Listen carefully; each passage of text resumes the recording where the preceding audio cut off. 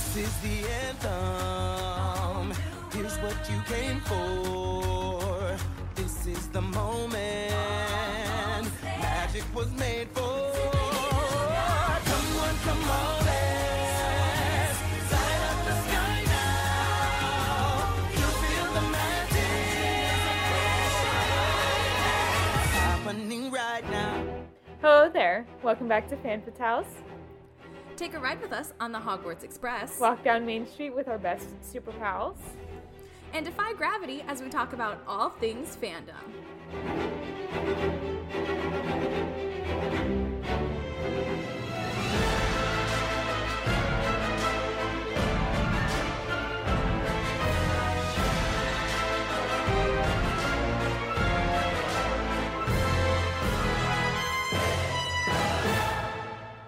Hello, and welcome back to Fan Fatales, a member of the Real Fans Podcast Network. I'm Emma.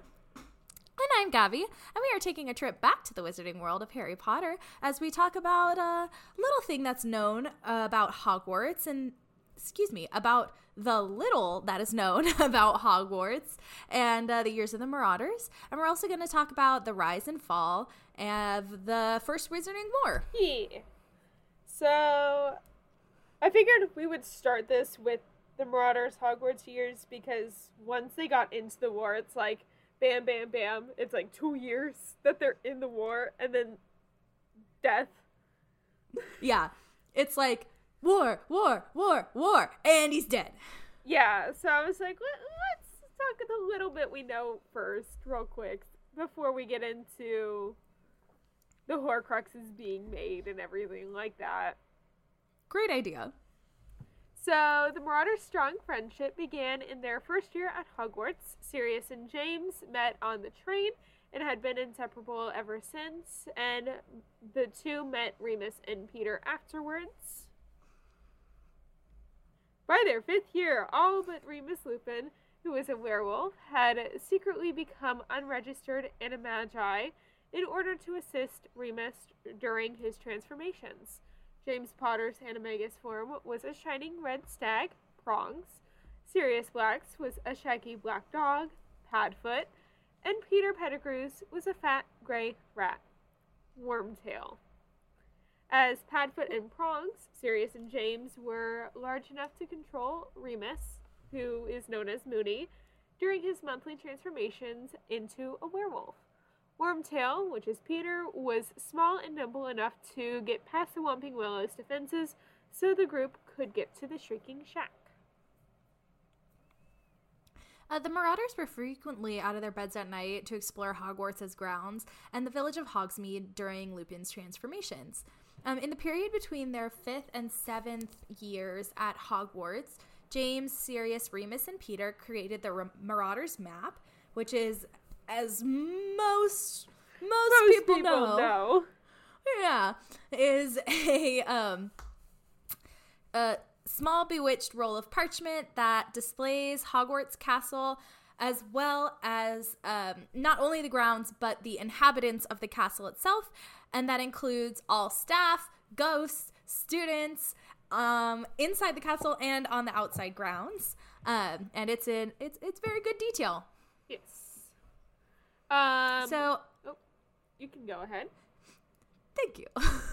So, at an unspecified point in time, Hogwarts caretaker Argus Filch confiscated the map and kept it in a drawer in his office labeled classified and highly dangerous. Fred and George Weasley steal the map in their first year at Hogwarts and later pass it on to Harry Potter in 1993. So Harry has been the sole owner of the map since then. The Marauders were all members of Gryffindor House and greatly despised their Slytherin enemy, Severus Snape, and it was discovered in Harry Potter's 5th year at Hogwarts that James and Sirius often bullied Snape, calling him Civilus and using humiliating spells on him, while Peter cheered them on, although he greatly disapproved of their bullying. Remus did not try to stop them, something he would later come to regret. And that's all that we know about their Hogwarts years, really. I know, it's like... Which is so weird as, like, someone who cosplays Lily, because, like, Marauders TikTok has really messed up my brain. You think so much is canon, and it's not. Like, Marlene's relationship with Lily is just fanon. It's not even, like, canon. Yeah. Which, that's wild to me. Yeah. There's a lot of stuff. There's a lot of stuff that the fandom has just kind of accepted as canon. Yeah. And now like, they're going even earlier than the Marauders. Have you seen this? They're going to, like, their parents' years at Hogwarts. I've not seen that. I've seen this, and then the great-grandparent, or the grandparents of the Marauders. I've seen, like, the Black era and, like, But the Black like era is Voldemort's kind of, like, time. Yeah. But no. But, like, not... I've even seen people cosplay Voldemort's mom. Yeah. Why? I don't know. I've seen one person. Okay. I mean, to each their own. If it's what makes you happy, man, do it. Yeah. But I don't get it. I don't There is follow literally her for that. zero. She hasn't really done much with that cosplay in a while. She's been mostly focusing on, like, her Queenie and Captain Marvel and all that recently. Fair. Yeah. So, shall we get into the first Wizarding War? Yeah. And this giant prelude, which is pretty much just like Tom Riddle in the 30s and 40s. Yeah, in the era of Slytherin. Yeah. So, Tom Riddle finally found his magical ancestry in his 4th year when he used his middle name, Marvolo, derived from his maternal grandfather Marvolo Gaunt, to discover the Gaunt family and their descent from the Slytherin family. Sorry, really quick. Reading this, it just reminded me. Have you seen that in the French version? His middle name is Elvis. Yes. I'm sure most people have. To this day, it still cracks me up. Yeah. His most burning obsession at the time remained the Chamber of Secrets itself, the hidden entrance of which he spent the majority of his 5th year searching for, despite most people insisting it was nothing but a myth. But finally, near the end of the year, he succeeded where countless others had failed by discovering the entrance in a girl's bathroom, which led down into the sewers beneath Hogwarts Lake. Entering the chamber, Riddle encountered the millennium-old Basilisk living inside and confirmed his connection to the historical dark wizard who bred it, which is Salazar Slytherin. On the 13th of June in 1943, Riddle unleashed the beast into Hogwarts to continue Slytherin's quote-unquote noble work of purging the school of Muggle-born students. Several students were petrified, and one, named Myrtle Warren, was killed, who became Riddle's first murder victim. And she's more commonly known as Moaning Myrtle. Yeah. However, this prompted then headmaster Armando Dippet and the Hogwarts Board of Governors to discuss closing the school in the interest of safety of the other students. Faced with returning to the Muggle orphanage, he Secretly. I don't think that's supposed to be secretly. He definitely did not secretly hate it. He True. outwardly hated it. True. He not so secretly despised. Riddle abandoned the Chamber of Secrets and secretly framed the half-giant third-year Gryffindor student Rubeus Hagrid and his pet, I can never say this, thank you, Aragog for the crimes, which we see happening in... Chamber of Secrets. Yes. I couldn't remember if it was that one or if it was the other one. As a result, Hagrid was expelled, but offered to be trained as the school's groundskeeper at Dumbledore's request. Whereas Riddle was unjustly rewarded the special award for services to the school by Dippet. With his fear of death exacerbated by having stared it in the face, he used the murder of Myrtle to turn his school diary into his first Horcrux. And he learned how to do so from Professor Slughorn. Yes. So on around August of 1943, Riddle tracked down his Gaunt relatives to Little Hangleton, right? Yes. Yeah, okay. Hangleton. Yeah, where his maternal uncle, Morfin Gaunt, gave him a biased account of his father leaving his mother to die and abandoning him to the orphanage. In a desire for revenge, he entered the Riddle house and used the killing curse to kill his father, Tom Riddle Sr., alongside his Muggle grandparents, Thomas and Mary Riddle, and then framed Gaunt for the crimes by placing him under the influence of a false memory spell. Yes. As a result, Gaunt boastfully confessed to killing his own in-laws and was sentenced to life imprisonment in the Dementor-infested wizard prison Azkaban, whereas the Riddle's caretaker, Frank Bryce, was suspected, though not prosecuted, of the murders within the Muggle community. While Riddle stole the Gaunt's signet ring, which unbeknownst to anyone at the time, including Riddle, contained another of the Deathly Hallows, the Resurrection Stone, and started wearing it as a trophy.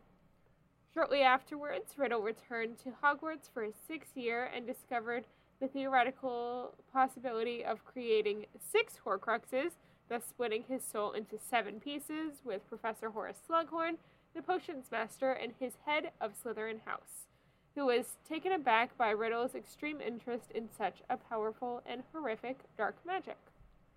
Although reluctant at first, Slughorn nonetheless gave him an overview of such an experiment with the promise of keeping their discussion between only them. When Riddle mentioned the possibility of creating 6 Horcruxes, Slughorn was deeply horrified at this idea, and this apparently gave Riddle what he wanted to hear. He used the murder of his own father to turn the ring into his second Horcrux. Then in 1945, Dumbledore, who was the only person who could see through Riddle's facade, resorted to keeping a close eye on him. And that same year, Dumbledore demonstrated his own legendary magical skill by personally defeating Gellert Grindelwald in a duel after the international authorities implored him to help end Grindelwald's reign of terror. Yes. Which, so this is where the Fantastic Beasts series will end. Yeah. Is right around his 6th year at Hogwarts and Dumbledore's defeat of Grindelwald. Yes. So, following Grindelwald's defeat, Dumbledore obtained ownership of the Elder Wand, and Grindelwald was imprisoned for life in his own prison, Nuremberg, in Austria. The global Wizarding War ended, and peace was restored to the wizarding communities of continental Europe. Now, that's like the mini Wizarding War, the mini first Wizarding War, before we get to like the big honkin' legit. Like, I don't even know if you can call it. No, because it's right around the same time as World War II, so I feel like it's more due to that than in the Wizarding community. This feels like the Wizarding battle. The Wizarding War has yet to come. Yeah, because I feel like the Wizarding War, well, the whole thing is in the name, Wizarding. Yeah. There's no, like, outside Muggle influence. Yeah, and much of, like, the Dumbledore versus Grindelwald and that sort of thing, it was very influenced by World War II. Yes. I mean, you see that in Secrets of Dumbledore, which came out last year. So, go ahead. Around this time, Riddle also graduated from Hogwarts and quickly applied for the position of Defense Against the Dark Arts teacher, which had just been vacated by Galatea Merrythought. Dumbledore, who was now a world-famous household name, argued against having him on the staff, warning Armando Dippet of Riddle's untrustworthiness, so Dippet ended up cordially rejecting Riddle on the basis of being too young, though encouraged him to reapply for the position in a few years. Okay, this gives me strong vibes of when Umbridge is sitting in her office and she looks at Snape and she goes, "You wanted the Defense Against the Dark Arts position, but you were unsuccessful." Like, obviously. Same vibe. Me.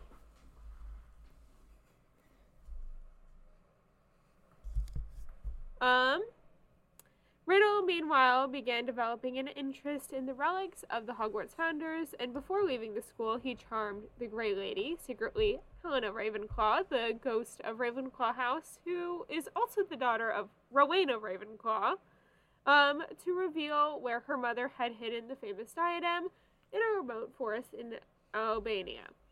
So he traveled there and retrieved it from a hollow tree using the murder of an Albanian peasant he encountered along the way and brutally killed in order to turn the diadem into his third Horcrux. When he returned to England, Riddle was offered several positions in the British Ministry of Magic, but he turned them all down and began working at Borgin & Burke's, a dirty and disreputable dark arts shop in Nocturne Alley. At that time, run by Caractacus Burke, which many believed was a waste of his talents. Tasked with smooth-talking people into parting with their possessions for far less than the actual cost, he used his position to instead secretly learn more about the dark arts and ended up forming a one-sided fake friendship with, Hepzibah Smith. I kind of remember that one. Who was a wealthy old antiques collector and descendant of Helga Hufflepuff, who fell for his charms. At some point between 1955 and 1961, Riddle visited her to negotiate the sale of a goblin-made suit of armor in her possession, which Hepzibah used as an opportunity to show him two of her most prized treasures, Helga Hufflepuff's cup and Salazar Slytherin's locket, the latter of which Riddle's mother sold to Burke after stealing it from the Gaunts years earlier. In a desire for more selfish gain, he used a little-known poison to secretly kill Hepzibah 2 days later, then framed her house elf Hoki for the crime by placing her under the influence of another false memory charm. As a result, Hoki was convicted of accidental manslaughter, while Riddle resigned his post at Borgin & Burke's and disappeared without a trace, eventually using the murders of Hepzibah and a Muggle tramp whom he encountered in London, England, to turn the cup and locket into his fourth and fifth Horcruxes, respectively. That's disrespectful. Who wrote that? Someone on Wikipedia. On Harry Potter Wikipedia, technically. I don't like that. I don't either. She was a lady of the night. I don't know. Sure. Sure. So now we're going to get into his immersion into the dark arts. Yes. So, now going exclusively by his preferred name, Lord Voldemort, Riddle laid low and traveled around Europe and Asia. Little is known of his activities during this period, though he did explore the dark arts extensively, studying the most obscure and arcane branches of magic, and consorting with an array of dark wizards who would all turn out to become his followers in the years to come. By the time he was a full-fledged adult, around 1968, Riddle donned a hooded cloak, though he physically still did not resemble the monstrous creature he would later become in his life and that we see in the films. Yes. So he wore this cloak that concealed him completely, and he began plotting a wizarding coup, claiming that he was gratefully dissatisfied with the current state of the wizarding world and that he would succeed where so many, including Gellert Grindelwald and Salazar Slytherin, had failed. Ooh. Voldemort devised a personal sigil, one of a serpent protruding from the mouth of a human skull, which he called the Dark Mark, and that he magically branded onto the forearms of his followers as a tattoo, enabling him to summon them to his side at any moment of his choosing. They then began establishing relations with various kinds of dark creatures, including giants and werewolves. Though the Death Eaters were generally even less tolerant of them than wizarding society in general, these creatures were receptive of their violent and destructive goals. Dark activity suddenly arose throughout Great Britain, a country that had been totally untouched by dark magic, even during the reign of terror of Gellert Grindelwald. And Voldemort began surreptitiously killing poor and homeless muggles whose absences would not be noticed with his followers so that he could reanimate their corpses with necromancy until he had created an army of Inferi, a feat no other dark wizard in history had ever done. That's morbid as hell. Yeah, Inferi are like one of those things that they touch on like 5 times in the book, not even. And it's in like a pamphlet in like Order of the Phoenix. Just like Yeah. warning Harry. Don't like. No. That's spooky as hell. Yeah. So, in the wider British wizarding world, the early actions of the Death Eaters were almost totally unknown, and in the 1960s, and the 1960s were a time when the tide of social progress clashed with the entrenched social order. At some point around 1960, we're not exactly sure when, but around there, Scottish magical sports and games advocate Magnus Denthead MacDonald spearheaded a campaign against the ministry's ban on the dangerous sport Creothicen? Sure. Creothicen? Which was enacted in 1962. Sorry, 1762. Unfortunately, he was unsuccessful since the ministry refused to lift it. In 1962, Minister of Magic Ignis Tuft was forced out of office for promising to institute a controversial Dementor breeding program for Azkaban. He was replaced by Nobby Leach, who became the first Muggle-born ever to hold the minister position, leading senior members of Wizenmont to resign in protest. So, in March of 1965, the infamous and sadistic werewolf/wizard Finnear Greyback killed 2 Muggle children, avoided prosecution, and even injured the son of a high-ranking ministry official. This led the Department for the Regulation and Control of Magical Creatures to send one of their best employees, Lyall Lupin, to declare that werewolves were soulless, evil, and deserving nothing but death, leading to Greyback personally attacking and infecting Lupin's 5-year-old son, Remus Lupin, with lycanthropy. Lupin and his Muggle wife, Hope Howell, feared Howl. Howell? Yeah. Hope Howell feared Remus's ability to attend Hogwarts in such condition and tried to homeschool him. At the same time, the ministry enacted a ban on the experimental breeding of dark or dangerous creatures, which was supported by Newt Scamander. Of course it We're was. starting to get all these names. Yeah. They're starting, at this point, this is like 1960s. So at this point, Newt's like, he's Hot like, shot. yeah, he's like, been around. His book's probably like already a textbook at this point. Yeah. He's good. Yeah. He's like very well known at this point. Yeah. I mean, it's been like what, 30 years, 40 years, 30 years, 20 years? I can't do math. 30 years. 30 years. 19. 20, No, 40. So 20 years. 40 years? Yeah. Okay. Yeah. So he's like, okay, if he was in his 20s then. He's He's in like- his 40s. I know, if it was 40 years, he'd be in his 60s. It's 20 years. 1920. No, it's 1945 is the end of Fantastic Beasts. But he started writing it in 1920. Yeah. So yeah, he's probably like, I don't know. Okay, he's You like know what? probably like middle You know aged. the only thing I know, which is the most wild thing in my Harry Potter knowledge? His grandson marries Luna Lovegood. What? Yes. Luna Lovegood has Newt Scamander's great-grandchildren. Honestly, makes sense. Yeah, okay. Yeah.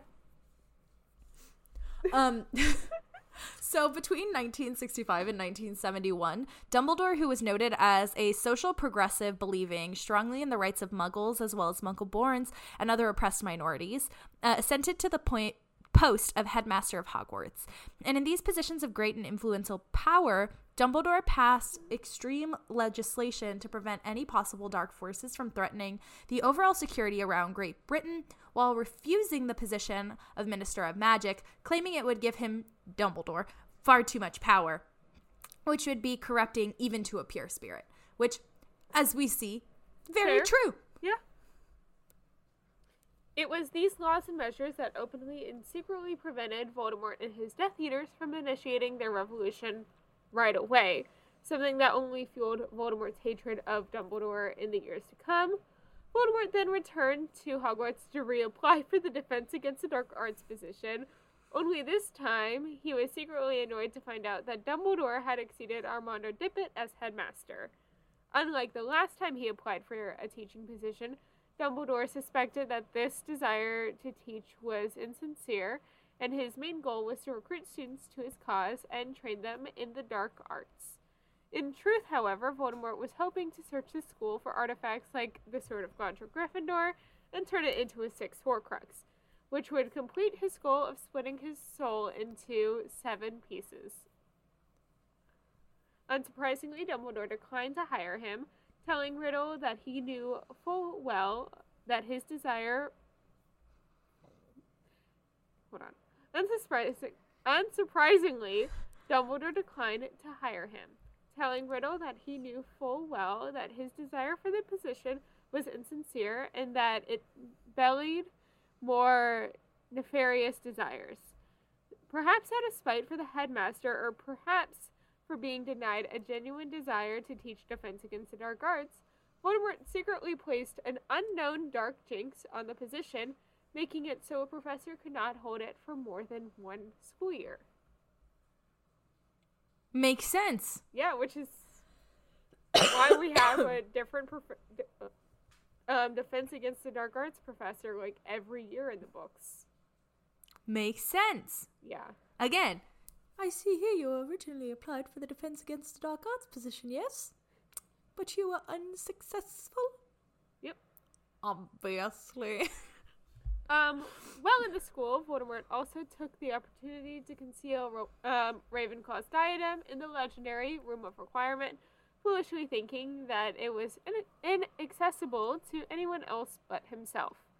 He was also unsuccessful in finding Gryffindor's sword. In 1968, Nobby Leach left office for mysterious health reasons, leading to a conspiracy theory that he had been poisoned by his Muggle prejudice advisor, Abraxas Malfoy. He was then replaced as Minister of Magic by Eugenia Jenkins, who, like her predecessor, was sympathetic to the issues of social justice. Throughout the decade, with various minority groups demanding to be treated as equals, many of the old elite pureblood houses, to which all of the Death Eaters belonged, increasingly felt that their way of life was being threatened. Yes. And now... this Abraxas Malfoy is the father of Lucius Malfoy. He's not the, yeah. Yes. And now we actually get into, like, war. This is, like, War. this is it. Terrible war. This is the catalyst. They're like, okay, let's do it. Yeah. War. It was in this charged climate that in 1970, Voldemort revealed himself openly, proclaiming himself as the Dark Lord, and started to commit extreme acts of terrorism in Britain. With his army of dark wizards and dark creatures at his command, Voldemort launched an assault against the British Ministry of Magic with the intention of toppling it and creating a new world order run by purebloods, with Muggleborns either killed in mass or kept in utter bondage, and Lord Voldemort himself as an immortal leader, though likely ruling from behind the scenes. As their confidence grew, the Death Eaters began targeting Muggleborn and blood traitor witches and wizards as well, torturing and sometimes killing their victims, which shocked wizarding society. Other inferior magical beings, such as house elves, who were treated like vermin, and goblins, a family of which was slaughtered, also suffered under their reign of terror. Yet, to inspire yet more terror, the Death Eaters would cast the dark mark in the sky over every house or scene that they killed at. Many Death Eaters also managed to secretly gain strategic positions within the Ministry of Magic itself. They then used blackmail and the Imperious Curse to expand their influence and destabilize the government from within, which was desperately trying to keep order and continue to maintain secrecy from the Muggle world. Voldemort himself personally killed hundreds of wizards, though he tended to only fight those he considered worthy of his attention or too powerful for his followers to defeat. In these encounters, he displayed his extraordinary abilities, many of which were thought impossible, and he very quickly earned the reputation of the most powerful and dangerous dark wizard of all time, surpassing even Gellert Grindelwald.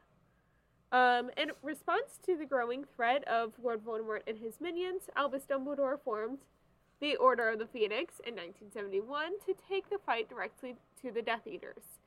Though the Ministry officially viewed the Order as a renegade outfit, a number of powerful Ministry officials, such as Alpheus Dodge and Daedalus Diggle, and the famous Aurors, Alistair Moody and Frank Longbottom and Alice Longbottom, joined instantly to participate in more secretive sudden assaults to crush their dark rebellion.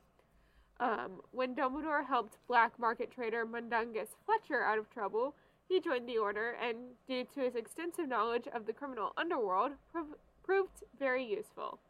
To allow members of the Order to covertly communicate with each other, Dumbledore invented a method of sending messages via the Patronus charm. That's pretty cool. Yeah, which we see that in the book Order of the Phoenix. Tonks uses it to be like, I found Harry after Dumbledore, or after Draco, like, poisons him on the train or, like, knocks him out or whatever. So, despite the Order's best efforts, Voldemort continued to grow in magical power and influence, and his attacks, whether carried out personally or by his Death Eaters, became more frequent and more brutal. It was clear that Dumbledore was the only wizard in the world who rivaled Voldemort in ability, and the nascent Order of the Phoenix initially had very little success, and many continued to be killed by Voldemort. So, numerous ordinary witches and wizards, such as Mr. Thomas and Robert McGonagall Jr., lost their lives, and the Death Eaters frequently cast the dark marks over the scenes of their murders, as mentioned earlier. Yes. But to protect the organization, Voldemort ensured that Death Eaters did not know the identities of too many of their fellows, and to society at large, their identities were completely unknown. Yeah, which we see the masks that they wear in the movies. Which are horrifying. Yes, and they're all, like, personalized to each Death Eater. I know at Universal they sell Lucius's and Bellatrix's. Makes and sense. I can remember Bellatrix's. It's silver with, like, black swirls. Yeah, that's, like, the one that everybody pictures when they think of the masks. Isn't Lucius's the one that kind of looks like a hockey mask? Yes. This is very plain compared to Bellatrix's. It's, like, stripes and dots. Yeah. Increasing the confusion and paranoia even further, Voldemort placed many dozens of innocent victims under the Imperius Curse simultaneously and forced them to carry out his orders. Even friends and family members were not above suspicion of one another. In 1975, Eugenia Jenkins was ousted as Minister of Magic and replaced by Harold Mencham, a hardliner who pressed more Dementors around Azkaban. In addition, ruthless Council of Magical Law head Judge Bartimaeus Barty Crouch Sr. rose rapidly through the ministry's ranks until he became the head of the Department of Magical Law Enforcement. Mencham and Crouch then began to make serious headway, though the anonymous and elusive Death Eaters still retained the advantage. In 1978, Severus Snape graduated from Hogwarts and entered the ranks of the Death Eaters, joining his schoolmates Evan Rosier, Lucius Malfoy, Bellatrix Lestrange, Solon Jerome Jugson, Regulus Black, Rodolphus Lestrange, Rabistan Lestrange, Thorfinn Roll.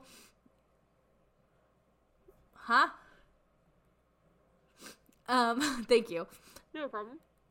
Augustus Rokewood, Igor Karkakoff, Crabbe, Goyle, and Travers, and Antonin Dolohov. Yeah. Likely at Snape's urging, Voldemort attempted to recruit Lily Evans, whose prodigious talents made up for her status as a Muggleborn, along with her blood traitor boyfriend James Potter and James's childhood friends Sirius Black, Remus Lupin, and Peter Pettigrew. Naturally, they all refused, defying Voldemort for the very first time, and James and Lily were soon married and joined the Order of the Phoenix along with their other friends. Around this time, James and Sirius had been disowned by the House of Black at this point, were pursued by a trio of Death Eaters, though they easily managed to evade them and escape. Voldemort then gravitated towards several of his younger recruits who were specially magically powerful and fanatically loyal. He took only Severus Snape and Bellatrix Lestrange under his personal wing, sharing with them his personal secret knowledge of the dark arts, and inspiring in Bellatrix a delusional, psychotic attraction bordering on loving obsession, which Voldemort never returned. He also entrusted his diary Horcrux to Lucius Malfoy, with whom he schemed of using to secretly reopen the Chamber of Secrets, for he did not dare attack Hogwarts directly as long as Dumbledore was headmaster. This did not come to fruition until many years later, as we know. Yes. Also, I have always thought that Bellatrix was, like, obsessed with him. Like, literally in love, like, crazy obsessed. Do you know Cursed Child plot at all? No. They have a kid together in Cursed Child. Oh, I think you mentioned that. Yeah. It makes sense. In 1979, Regulus Black, the younger brother of Sirius Black, graduated from Hogwarts and joined the Death Eaters. He remained a pureblood supremacist, but quickly became incredibly disenchanted with the cause's insane and brutal leader. Around this time, Voldemort felt the need to test the defenses around his Horcruxes. To make sure Slytherin's locket was secure, he requested the use of Regulus's house elf, Kreacher, and then callously left him to die. When Kreacher managed to survive and to return home, Regulus deduced that Voldemort had created a Horcrux and attempted to destroy it. This failed and resulted in his violent death at the hands of the Inferi, though he did manage to replace the locket with a fake and entrusted the real Horcrux to Kreacher. So yeah, what a homie. The people in the lake that attack Harry and Dumbledore are the Inferi, like, are all those muggles that he, like, resurrected their bodies. Yeah, terrifying. Yes.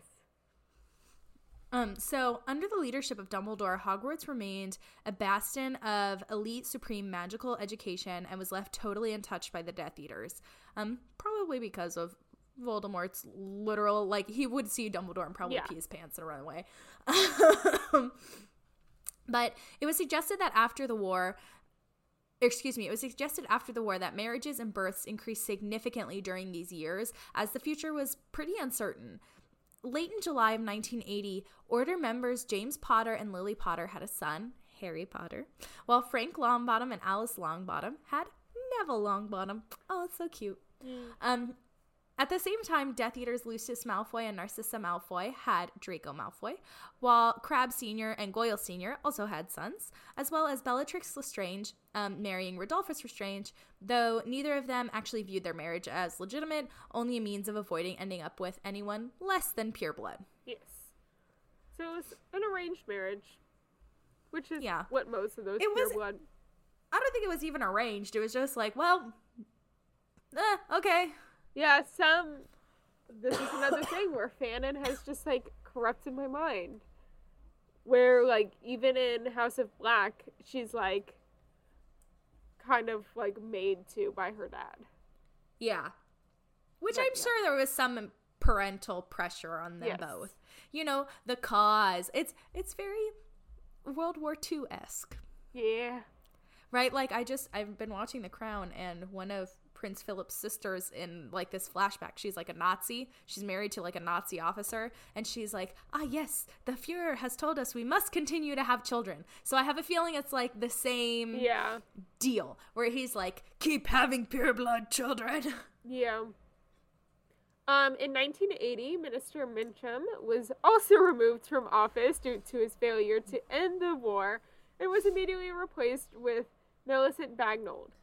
Order member Peter Pettigrew was also secretly initiated as a Death Eater because of the latter's great fear of Voldemort and the foolish conclusion that nothing could be truly gained by resisting him, and began feeding information on the Order's movements to Voldemort. And members What a snake. Yeah. Members began regarding each other uneasily, and Sirius Black suspected that his friend Remus Lupin, who was frequently undercover among Voldemort's werewolf allies, was a spy. When the entire order gathered for a group photo in July of 1981, no one suspected the truth. That Peter was the true traitor. Yeah. Shortly afterwards, due to Peter Pettigrew's betrayal, Death Eaters began systematically murdering Order's members, and the war entered its most desperate phase. Marlene McKinnon was slaughtered alongside her entire family by the Travers Knott and McCulber. By Travers Knott and McCulber. Edgar Bones, his wife, and their children were murdered by Thorfinn Rowell and Finnear Greyback. Gideon Pruitt and Fabian Pruitt, the twin brothers of Molly Weasley, both fought bravely and were ultimately killed by Antonin Dolov. You know what I just realized? What?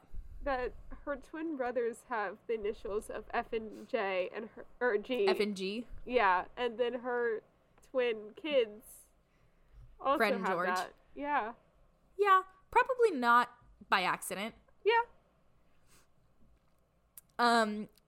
Dorcas Meadows was murdered by Voldemort himself. Oh man. Caradoc. Caradoc? Yeah, Caradoc. Caradoc. I don't know. That one's a toughie. Dearborn disappeared and was never found, though he was presumed dead. And Benji Fenwick was killed by Death Eaters with a powerful curse, which killed him in such a powerful explosion that only pieces of him were recovered. Which sounds like another character later on. They'd found just the thumb. Yeah.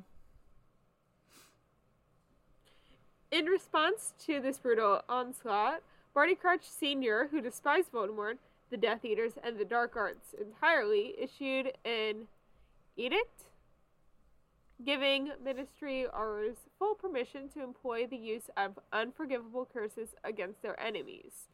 A massive Ministry campaign spearheaded by and led by Alistair Moody, Kingsley Shacklebolt, and Frank Longbottom ensued, immediately turning the tide of the war against the Death Eaters. They initially focused their efforts on resisting the Giants, killing many of them with the Killing Curse, and wiping out entire tribes until they forced the survivors to go into hiding. Finally, the Ministry began to identify and apprehend Death Eaters.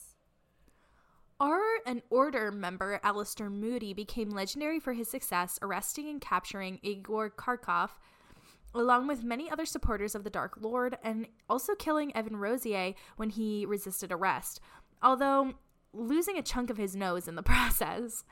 Antonin Dolov also met his capture and imprisonment at the hands of Magical Law Enforcement Squad, and Corbin Yaxley, one of Voldemort's earliest members, was captured and sent to Azkaban as well. Still, Voldemort himself remained untouchable, both for his elusiveness and for his legendary power and skill, which nobody but Dumbledore could match. So, during the worst days of the war in late 1980, James and Lily Potter lived in Godric's Hollow, England, with their son Harry. The family had been asked to go into hiding by Professor Dumbledore himself, as they knew they were definitely on Voldemort's radar as hated enemies. James then let his family heirloom, the invisibility cloak, to Dumbledore, who was curious about its properties. Around this time, Dumbledore met with Sybil Trelawney at the Hogshead Inn in Hogsmeade regarding the vacant position of divination teacher. During the interview, Trelawney entered into a magical trance and made a real prophecy, in which she foretold the futuristic coming of a young wizard who would not only become Voldemort's equal, but would finish the Dark Lord for good, due to this individual having strength, power, courage, will, purity of heart, and most of all, a deep love that would not only surpass those of Lord Voldemort, but of Albus Dumbledore himself. There were two possible candidates, both born in July of 1980 to members of the Order of the Phoenix who had thrice defied the Dark Lord, which were Harry Potter and Neville Longbottom. Could you imagine if the book series was like Neville Neville Longbottom? Longbottom and the whatever. Yeah. Yeah. I mean, he kills the last Horcrux. He does. He's actually pretty awesome. I think Neville is actually a pretty like crucial part of the story. I agree. He's totally dismissed in the first few, but then like as you get to like realize how important he is as a character, it's like, yeah, okay. Yeah.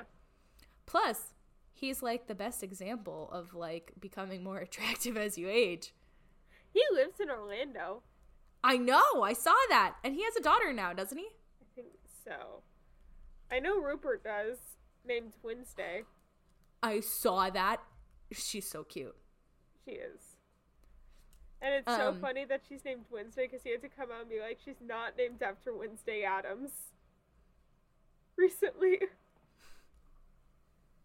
I don't know. He said that she wasn't. Okay, sure. Yeah. I don't know. So, anyway, jumping back into like 1980. Severus Snape was also secretly at the inn and managed to overhear only part of the prophecy before being discovered and thrown out by the inn's keeper, who was secretly Order member Aberforth Dumbledore, you know, Albus Dumbledore's younger brother. Yes. So then Snape immediately reported what he heard to Voldemort, who became so fearful and greatly concerned over the information. Voldemort then immediately assumed that it meant that the Potter's son, a half-blood like himself, and resolved to personally kill the infant at any cost whatsoever. Dumbledore then hired Trelawney so that she would be safe from Voldemort and his Death Eaters, which, like, good for him. Trelawney is the best professor besides McGonagall, like, hands down. I love her. Me too. Complicating Voldemort's plan, Snape secretly harbored a deep, everlasting love for Lily Potter, since the two had been friends since childhood. So great enough that he covertly defected to the Order of the Phoenix after he secretly told Dumbledore that Voldemort had marked her and her family for death, begging the legendary wizard to hide and protect the family from Voldemort at all costs. Dumbledore agreed and urgently bade the Potters to go into hiding under the protection of the Fidelius charm. While James and Lily wanted Sirius Black to be their secret keeper because he was their closest and most trusted friend, and the fact that Sirius had been made Harry's godfather, it was exactly for those reasons that Black claimed that he was too obvious a choice and that Voldemort would suspect him. So instead, Sirius suggested Peter Pettigrew, an ordinary wizard who no one would ever suspect. Thus, the real traitor became the Potter's secret keeper, though no one, not even Dumbledore or Lupin, knew of the switch. And within a week of Pettigrew told his master Voldemort the Potter's location, officially breaking the Fidelius charm and leaving the Potters completely vulnerable. Which, like, how bad did Sirius feel? Probably terrible. I bet you those years in Azkaban, that's like what he was, I mean, that's what he tells Harry. He was like, all those years, all that suffering, it was all my fault, right? Yeah. He said, had I just taken it, like, he's like, had I just done it for them, then we'd never be in this position. You know, so it's one of those things. It's like survivor's guilt. Yeah. To a degree. But, like, he also spent a lot of time in Azkaban for it, so. True. And it wasn't even his fault. It really wasn't. It literally was the opposite of his fault. Yeah. So, I mean, a little bit. Yeah. He could have just said, sure. Meanwhile, Dumbledore discovered that James's invisibility cloak was, in fact, the Cloak of Invisibility, the third and legendary of the Deathly Hallows. Can we talk about how that would have been so useful to them this Halloween? Right? That we're about to get to? Right? Dumbledore. So, you naughty boy. Here we go. The one nobody wants to talk about. Ugh. Pain. On October 31st of 1981, Voldemort traveled to the Potter's residence in Godric's Hollow. He then casually and secretly entered their home and instantly and swiftly murdered James with the killing curse, who was unarmed. He offered Lily a chance to save herself if she stepped away from the crib containing her infant son. Voldemort wished to honor Snape's request to spare Lily, but she refused, and when Voldemort became agitated and angry, he gave her one last warning to move aside. Lily still refused. Thus, Voldemort murdered her as well with the killing curse. He then turned his wand on Harry. However, Lily's loving sacrifice gave Harry an ancient and unbelievably powerful magic protection, an ancient counter charm rooted in the power of love. And when Voldemort attempted to kill Harry with the killing curse, the curse rebounded and was deflected upon Voldemort himself. In that very moment, Voldemort unknowingly made Harry himself his seventh and final Horcrux. The killing curse caused Voldemort's physical body to be destroyed, and his power was completely broken and zapped from him. Although- Bum. Woo! Although Kinda woo. Voldemort's... What? I said kinda woo. You can't really woo. The Potters are dead. True. But Harry survived. We're at the boy who lived. Yay! Woo! Although Voldemort's body and magic were destroyed, he did not die because of his Horcruxes enabling him to survive, albeit in a bodiless, powerless, spectral form. In utter fear and desperation, he immediately fled the collapsing home and the country entirely, unwillingly to be seen by anyone in such a weakened and desperate state, not even his own Death Eaters. Truth be told, okay, so you know when, like, they're taking him in Goblet of Fire and they're Like putting baby him... thing. Yes! And he looks like a shriveled up thumb. Yeah. He looks like he sat in the bath for too long and he just became one shriveled up, dried little worm. Yeah, that's just sad. Yeah. Order member and Hogwarts groundskeeper Rubius Hagrid arrived on the scene about an hour after Voldemort fled, secretly acting on Dumbledore's order to rescue Harry from the cottage ruins with unexpected help from Sirius Black, who instantly became aware of Pettigrew's treachery after finding his house empty with little sign of a struggle. Black then tried to convince Hagrid to give him Harry, since he had been named the boy's legal guardian in the event of James and Lily's deaths, but Hagrid told him that Dumbledore had ordered Hagrid to bring Harry directly to him at an undisclosed location. So Black lent the half-giant wizard his flying motorbike to carry the baby on for the journey to meet with Dumbledore. Yeah. So, I'm at least a little happy that Sirius got, like, that final moment with Harry before confronting Pettigrew. He should have been Harry's guardian. Yeah, I feel like if he hadn't gone after Pettigrew, He well, probably would have. No, because no one nobody knew about knew. the secret. They would have done Veritaserum on him, but he didn't get a proper trial. No, he did not. He was robbed. Yeah. Robbed. Like, other people got, like, had Veritaserum and were like, were you a Death Eater? And they're like, yeah, I was. They're all, hell yeah, baby. I was Woo! in the theater. Whoop, whoop. And everybody's like, And I feel like they shock. would have done Veritaserum on him if, like, the two of them were brought up. Oh, absolutely. And they would have found out. Oh, 100%.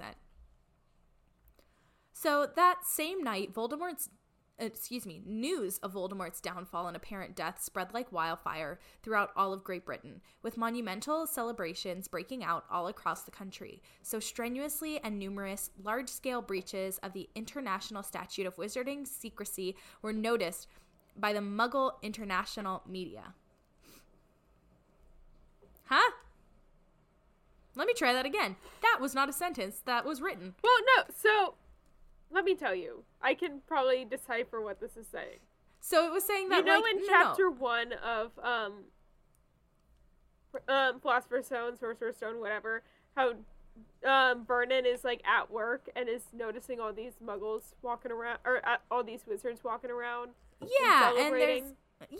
there's like a lot of people That's what walking they're around. talking about. And the Yeah. owls and the news, they're talking about how all these owls are being active during the day, and it's, all the wizards talking about, yo, Voldemort's dead. Let's celebrate. Woohoo! Who cares about keeping the wizarding world a secret? Shot. Everybody! Yeah, basically. So, touted as the boy who lived, Harry Potter's status as being the one who defeated the most powerful dark wizard who ever lived, and the first and only person to ever survive the killing curse, and the reason for the end of the war, led him to becoming a world-famous and household name, as well as a celebrity overnight. Hagrid, Dumbledore, and McGonagall left Harry at the doorstep of number 4 Privet Drive, the residence of his maternal Aunt Petunia Dursley and her husband, Vernon Dursley, whom were muggles and despised magic. Dumbledore left a note with him explaining the circumstances to the Dursleys, and most importantly, that they must allow Harry to grow up in their home and return there once a year in order to ensure that his mother's protection would continue working. He knew that Voldemort would someday return, and Harry would be in danger. Now we're going to talk about the decline of the Death Eaters and all of them getting actual trials, except for Sirius. Also, can I just say really quick that it's total bullshit that he had to stay there for his mother's love protection to keep working? Yeah. Bullshit. I call bullshit. He's the boy who freaking lived. Like, I agree. In the aftermath of Voldemort's shocking defeat and subsequent disappearance without a trace, many were skeptical that he was really dead, believing that he was too powerful or too inhuman to die like a normal wizard. Auror's Order members and ministry officials searched at home and abroad for any sign of him, but found none. Although they eventually came to the conclusion that Voldemort had truly been defeated and was dead, many Death Eaters were still at large and considered a threat. Having secretly retrieved his master's wand from the destroyed Potter residence, Peter Pettigrew attempted to go into hiding with it for the next day in fear of being perceived a traitor by the Death Eaters, since his information inadvertently caused Voldemort's downfall. But he was confronted by Sirius Black on a street in London, full of muggles. In order to escape, he used Voldemort's wand to conjure a powerful blasting curse that killed 12 Muggle bystanders and transformed into his animagus form of a rat, leaving behind a severed index finger as fake evidence against his opponent. This left Black universally perceived as the traitor to the Potters, as well as a mass murderer, for which he was quickly arrested and carted off to Azkaban without a trial, whereas Pettigrew was universally thought to be dead and unjustly awarded the Order of Merlin First Class for his supported willingness to stand up for the safety of a friend, which we all know is BS. Yeah, this is when we start getting Barty Crouch Wizarding World that's just like gone to shit. Yep, here we go. Down the toilet. Let's go. In addition, other Death Eaters like Travers, Mulciber, and 3 others who helped murder the Bones family were likewise captured and imprisoned, while Dumbledore gave personal testimony exonerating. Again, it is 12:38. I've been up since 6:30. We got this. Come on. Severus Snape, who he also hired as the potions master at Hogwarts to replace the retiring Horace Slughorn.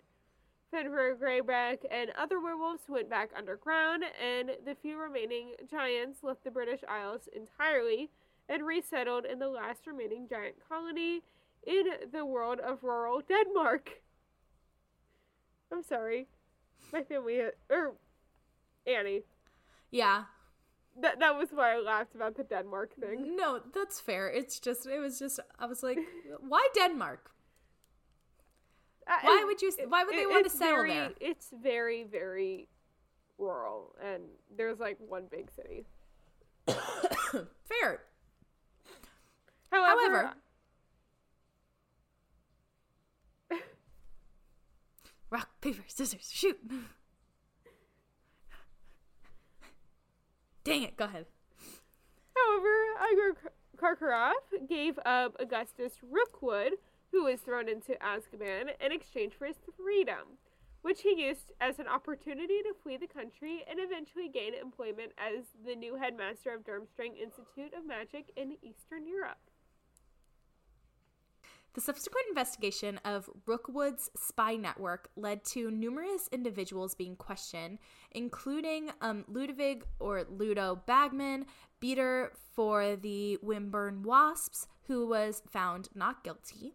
And despite the ministry crackdowns spearheaded by Barty Crouch Sr., Albus Dumbledore and Alistair Moody, some Death Eaters were able to walk free, such as the Malfoy family, who claimed to have been under the Imperious Curse and were cleared.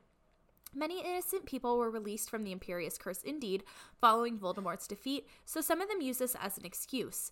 Others simply used their wealth, power, and influence to avoid punishment for their crimes.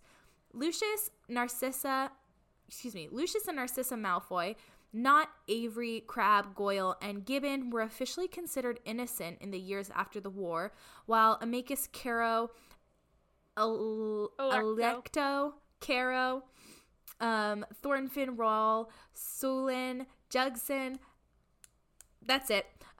They were all convicted and sent to Azkaban.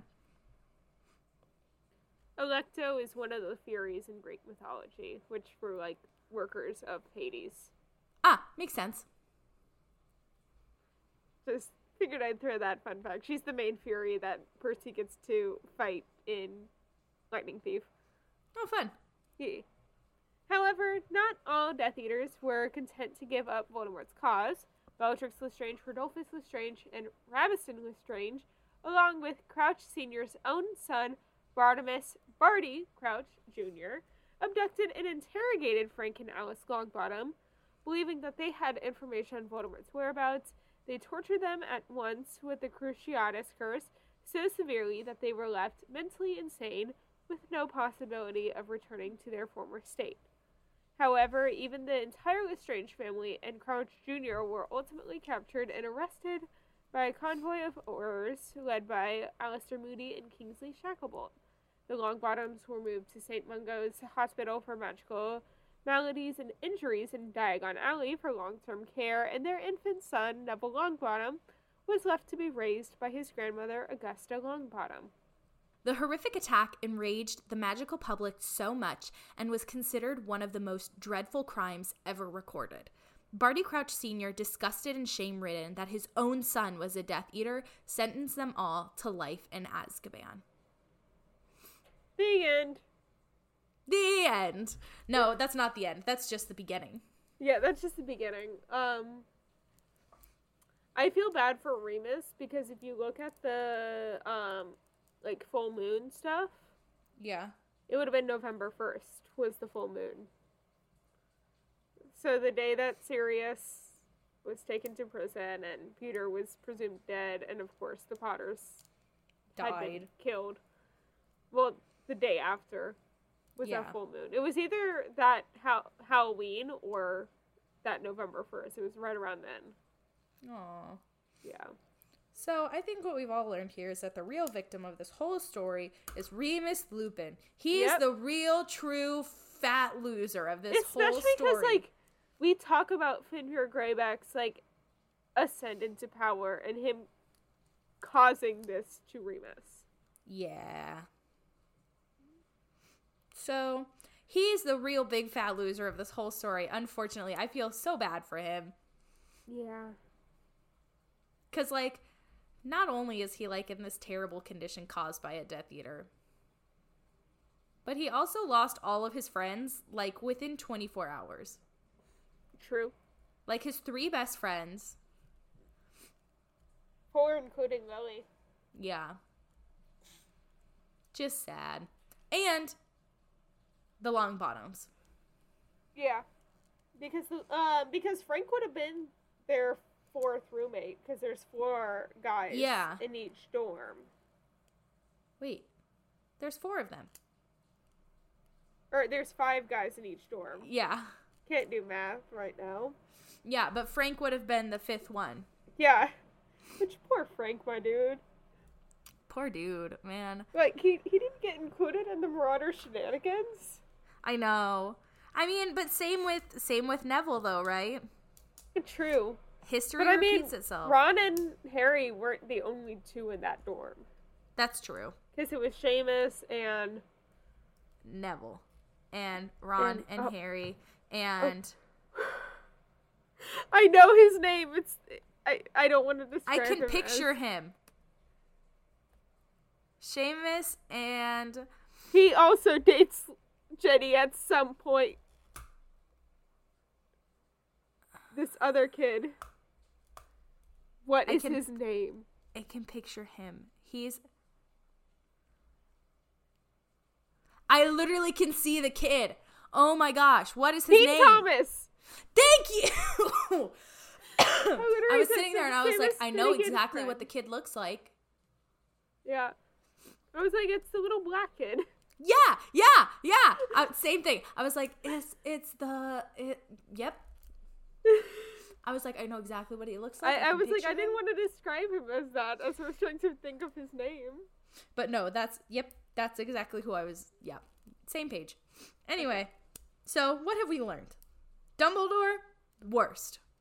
Yes, because the Potters could have survived if they had the invisibility cloak. Yeah. Or at least Lily and Harry could have survived. Yeah. So Dumbledore sucks. He is the villain of this entire story. Also James Badoo. Because we noted that he was unarmed. Yeah. Keep yourself armed when you're in a hiding. In hiding, in the middle of a war, where you're very much wanted by the enemy. Because your son is, like, the prophet. Yeah. Good idea. Just a thought. Keep yourself armed. And maybe actually tell the person you actually want to tell about your secret. Yeah. Also, Peter Pettigrew sucks. Yep. But we always knew that. That's not new. Nah. That's like Nah. accepted. Everybody knows. Yeah. So, anyway. Real loser was Lupin. Poor Yes. guy. Not like all the hundreds of people that lost their life during. Nah, they're already dead. Their lives can't get any Also, worse. Frank and Alice Longbottom. Yeah, that kind of sucks for them. And Neville. Yeah.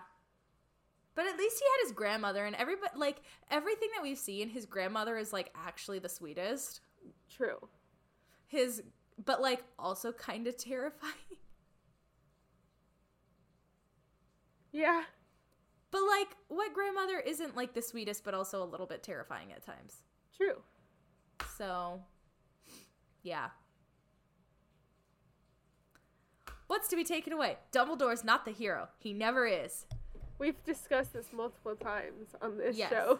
Yes, we have. Go listen to those episodes where we rant about how terrible Dumbledore is and why Didn't we he do sucks. a full episode about why he sucks? Yes, we did. And why Hedwig is 10 times better than him. I remember This was that. like our third episode, too. We were coming in with hot takes on that third episode. Oh? Maybe it wasn't the third, but it was Hold on. very Let me- early let me on. check. It was like, why Dumbledore sucks. Sort oldest to newest. No. Third is when we talked about Dumbledore and his actions. Yeah.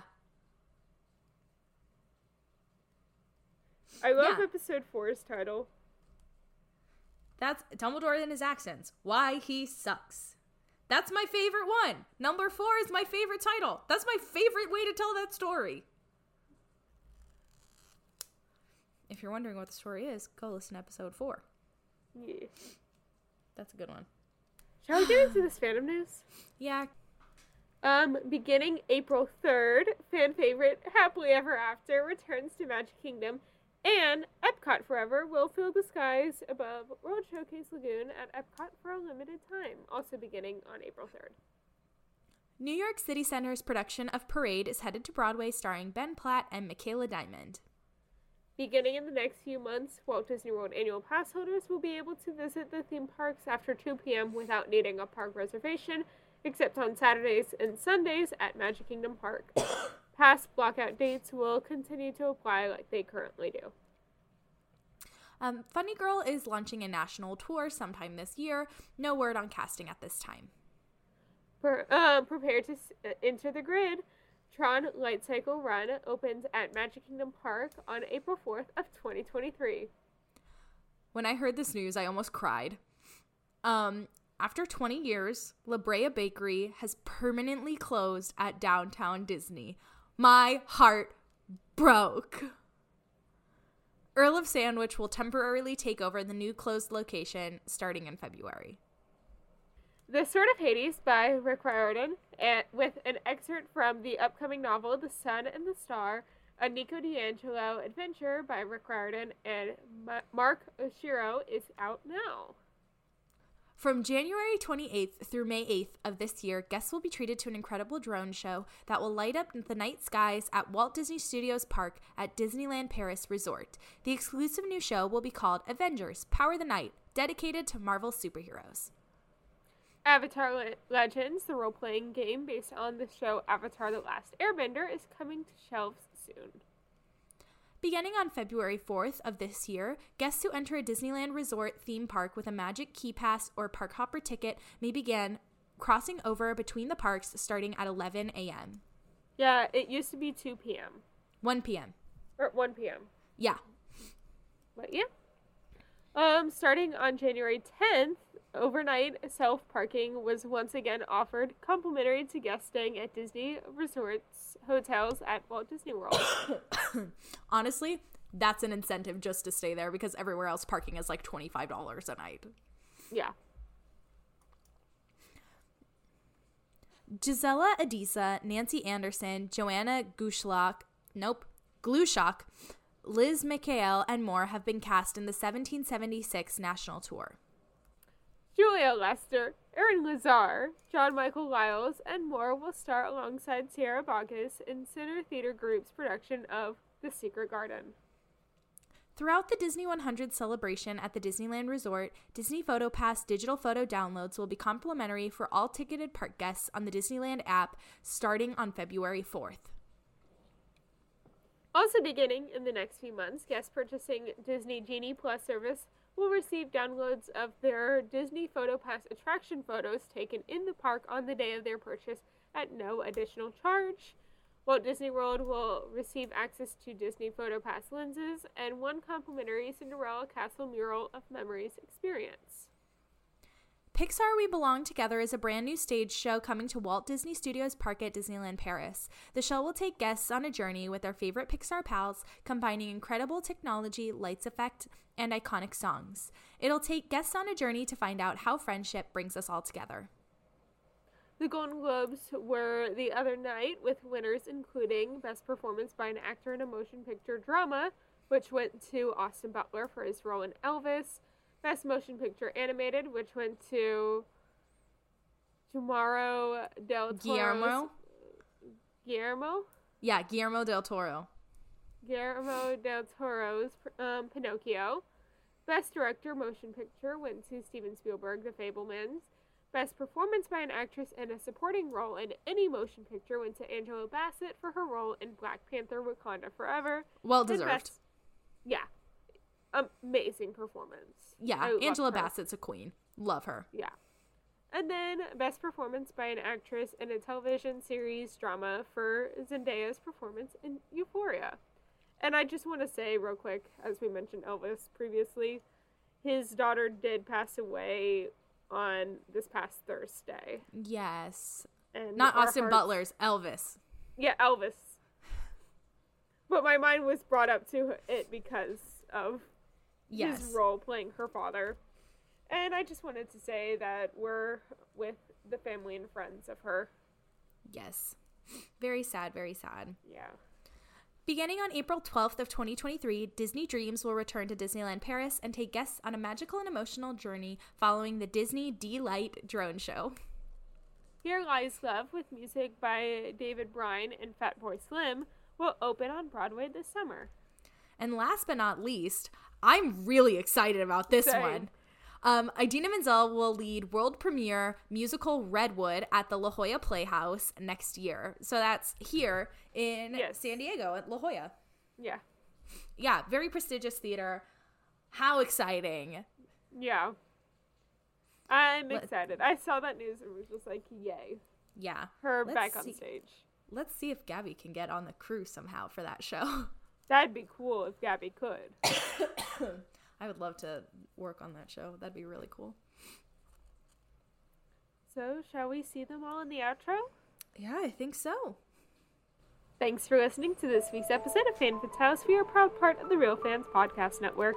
That's right, and if you want to check out more shows on the network, you can find them at rf4rm.com. Next week, we will be covering the history behind production of the Marvel Cinematic Universe, or MCU, Remember to subscribe to us wherever you get your podcasts. and subscribe to us on YouTube. Please leave us a review and comment down below to tell us what you thought of the show. And remember to follow us on Instagram and Twitter at FanFatalesPod for the latest updates. Now, Emma, where can the people find you on social media? So my Instagram, TikTok, and Twitter are all at SnippyEmma, which is SNIPPYEMMA. What about you, Gabs? I'm at Gabby Gent on Instagram, TikTok, and Twitter. That's GABYJENT. Our editing is by the wonderful Carol Linsmeyer. And as always, thanks for tuning in. Bye! Bye! The views expressed in this episode do not reflect the cover the other route.